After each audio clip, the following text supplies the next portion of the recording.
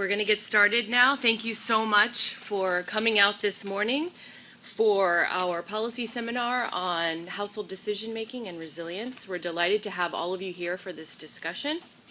The issue of household decision-making is something that is of interest to many researchers at IFPRI, including on the best ways to measure decision-making.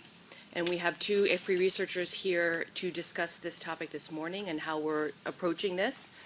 We're also joined by our partners Mercy Corps and Save the Children, and they are going to be discussing some programmatic approaches to increasing equitable household decision-making through their work. And then we look forward to having a discussion with all of you in the room. Hopefully you have a lot of other lessons that you can share with us, and we will start with a presentation from Tom Spangler. He will give some opening remarks, and then we'll move to our panel. And I would ask that all of you please save questions for the end, and we hope to save a long block of time at the end to have some discussion with all of you. So Tom Spangler serves as Save the Children's Director for Resilience and Livelihoods, where he helps to coordinate research, evaluation, analysis, and learning award. In his current role, he also works with colleagues to support research and learning opportunities related to resilience through Save the Children's Emergency and Development Program portfolio. And prior to this, he worked at other international NGOs, UN agencies, and the private sector to generate and apply evidence for improved effectiveness of food and livelihood security programs throughout Africa and Asia. So Tom, I'd like to invite you to come up and share your remarks with us. Thank you very much, Elizabeth. And I'd like to thank IFPRI and Mercy Corps and Elizabeth, you and Audrey and Sophie in particular for organizing this event today. It's a special honor for me to be able to offer some opening remarks here. I think we would all agree that it's a very interesting and important topic. And I'm thrilled to see the expert panelists here today, but also the participants, because I think those of us gathered today can have a very rich conversation about some of the tools and program interventions that have been used to promote gender equity and provide evidence on the influence of equitable decision-making for resilience. So again, I am really honored to be invited to speak here today, and I have a personal interest in this topic. I'm sure we all do, or we wouldn't be here, but I had to ask myself, what's distinct about this conversation, and what might I add to it? And as Elizabeth explained in her introduction, I help coordinate the Resilience Evaluation, Analysis, and Learning Award, or the REAL Award. Some of you may have heard of it, others maybe not, but the REAL Award is a 5-year award issued in late 2016. It's funded and supported by the USAID Center for Resilience. And you'll find a few summary briefs I left out on the registration table describing the REAL Award. Save the Children is the prime awardee, and we're joined on the REAL Consortium by our partners Mercy Corps, Tango, and Food for the Hungry.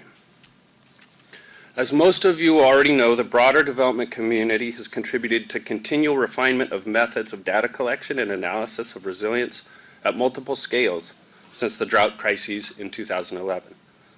This consistent and widespread effort has been aimed at promoting evidence-based policy and providing context-specific evidence to inform resilience program design and implementation.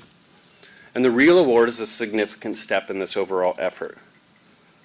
It's intended to directly respond to growing demand among USAID missions, host governments, implementing organizations, and other key stakeholders for rigorous yet practical monitoring, evaluation, strategic analysis, and capacity building support related to resilience. Over the past year and a half, REAL partners have worked directly with the Center for Resilience to generate and disseminate a diverse range of resources. These include a wide range of analytical studies and products, including large-scale resilience studies in Ethiopia, Kenya, Zimbabwe, Niger, Burkina Faso, Nepal, Bangladesh, and Mali. We've also convened a series of technical meetings focusing on the value for money of resilience investments, analyzing resilience in the context of conflict and fragility, and identifying measures to determine humanitarian assistance averted. We've also coordinated on the development of a practical guidance note series on resilience measurement developed by Mercy Corps and shared via a series of webinars, the fourth of which is ongoing right now this morning. But, as with most scientific and practical undertakings, these combined efforts illustrate the adage that the more we know, the more we realize how much we need to learn. Reflecting this reality, the Center for Resilience and Real Partners have recently directed increasing attention to addressing a range of emerging research priorities related to resilience analysis. Those include a multi-sector approach to resilience analysis and programming, moving beyond food security to analyze the role of nutrition, education, governance, WASH, and other sectors in strengthening resilience capacities.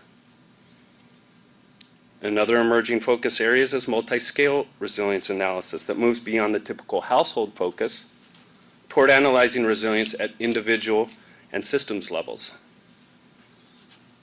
There's also increasing priority being placed on analysis of subjective factors influencing resilience, including social capital, social inclusion, social cohesion, equity, agency, self-efficacy and aspirations, and perceptions of marginalization.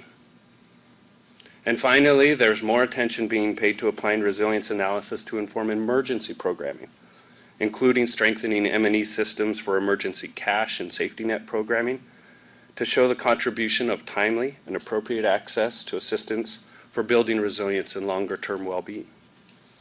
So clearly, further learning is needed and is ongoing in each of these areas. But more importantly, for today's seminar, we can see that women's empowerment and gender equality are common threads running throughout each of these emerging areas of resilience research. And that brings me to an observation that I think underscores both the interest and importance of today's seminar. And that is that the convening of discussions around gender and resilience represents the convergence of two traditionally cross-cutting issues. Now, those of us who have spent years working on these issues may not view them in those terms, but the fact that many practitioners still do raises the importance of providing clear evidence on how gender and resilience influence one another in different contexts. So my own involvement in this effort began through Save the Children's work on a conceptual overview for integrating gender into resilience analysis through the REAL Award. And that work was itself informed by the Gender, Climate Change, and Nutrition Integration Initiative and the Independent Gender and Resilience Working Group. Led primarily by Mercy Corps and CARE, this working group represents over 40 different organizations, and just last week they released a draft version of a conceptual framework for understanding the relationship between gender and resilience, and convened a multi-agency workshop to discuss how the framework might best address gender gaps in current resilience frameworks. Through the REAL Award, Tango and Mercy Corps have continued to refine practical and adaptable tools aimed at context-specific analysis of resilience. Increasingly, these tools build on best practices related to gender analysis. One example is Tango's development of adaptable resilience modules. These are options that for collecting information on absorptive, adaptive, and transformative capacities. And the modules collect information on various types of decision-making within households, including control of income, control over use of savings, and control over health and nutrition decisions. Meanwhile, I know that researchers and implementers have continued to improve gender analysis through application of the Women's Empowerment in Agriculture Index and other innovative approaches to gender analysis aimed at informing food for peace, development food security activities, and other complex development programs. But what struck me in my involvement through this, and others I'm sure, is that in these efforts all too often we tend to remain in our familiar camps.